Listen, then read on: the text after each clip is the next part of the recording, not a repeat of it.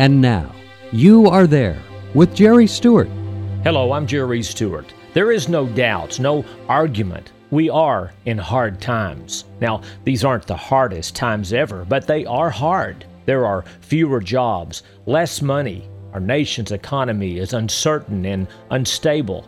And all of these factors, these very real circumstances, are causing us to have doubts and fears and troubles. Many are asking, what do we do? What can we do? In a moment, you will know because you are there. Hello, Jerry Stewart here. Stories are a powerful way to teach and a great way to be reminded of our own duties and responsibilities as American citizens. That's why I love to tell true stories of our American history to remind us all that we are the greatest nation in the world, yes, but we won't stay the greatest nation unless we all do our part. Want to hear some great true stories of America? How about 70 stories? For just $19.95 plus $5 shipping and handling, I will send you my 70 favorite stories. Order now, and you'll also receive a second CD, Teach the Children Well. 10 stories to teach our children and remind us all what it means to be a God-honoring American. Just call my order line now at 817-995-4607 or order online at www.jerrystewartusa.com. The number again, 817-995-4607. Please call now.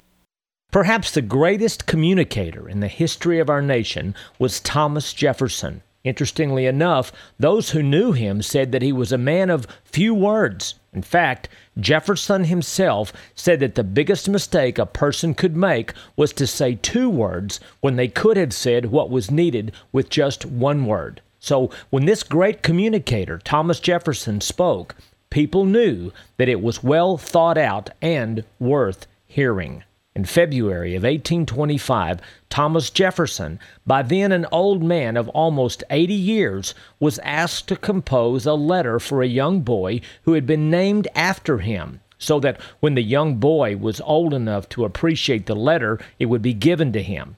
The young boy's father asked Jefferson if he would make the letter words of practical advice so that the boy could learn from Jefferson's great wisdom.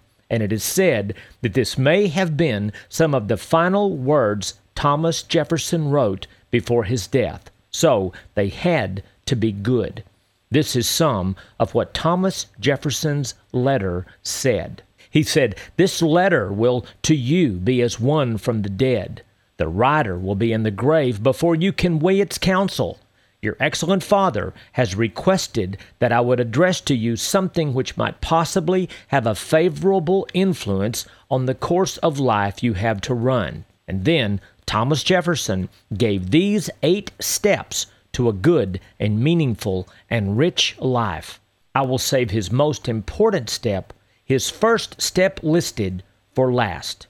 Number 2, he said, reverence and cherish your parents. Number 3, love your neighbors as yourself. Number 4, love your country more than yourself. Number 5, be just. Number 6, be true.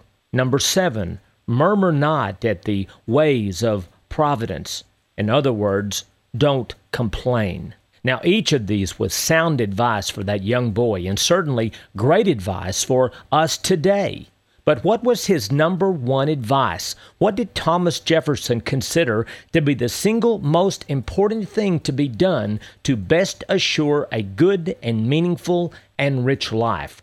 What did he consider to be the single most important thing to be done in our country to make our country a better nation? Number 1, he said, adore God. Not just obey Him. He said, adore Him. So what must be our part in our nation, America, today? What must we do to help make and keep our great nation, America, great? Work hard, sure. Be responsible for ourselves and our families, absolutely. But first of all, above all other things, put God back in His rightful place as the true Father of our nation and adore Him. I'm Jerry Stewart, and now you know because you are there.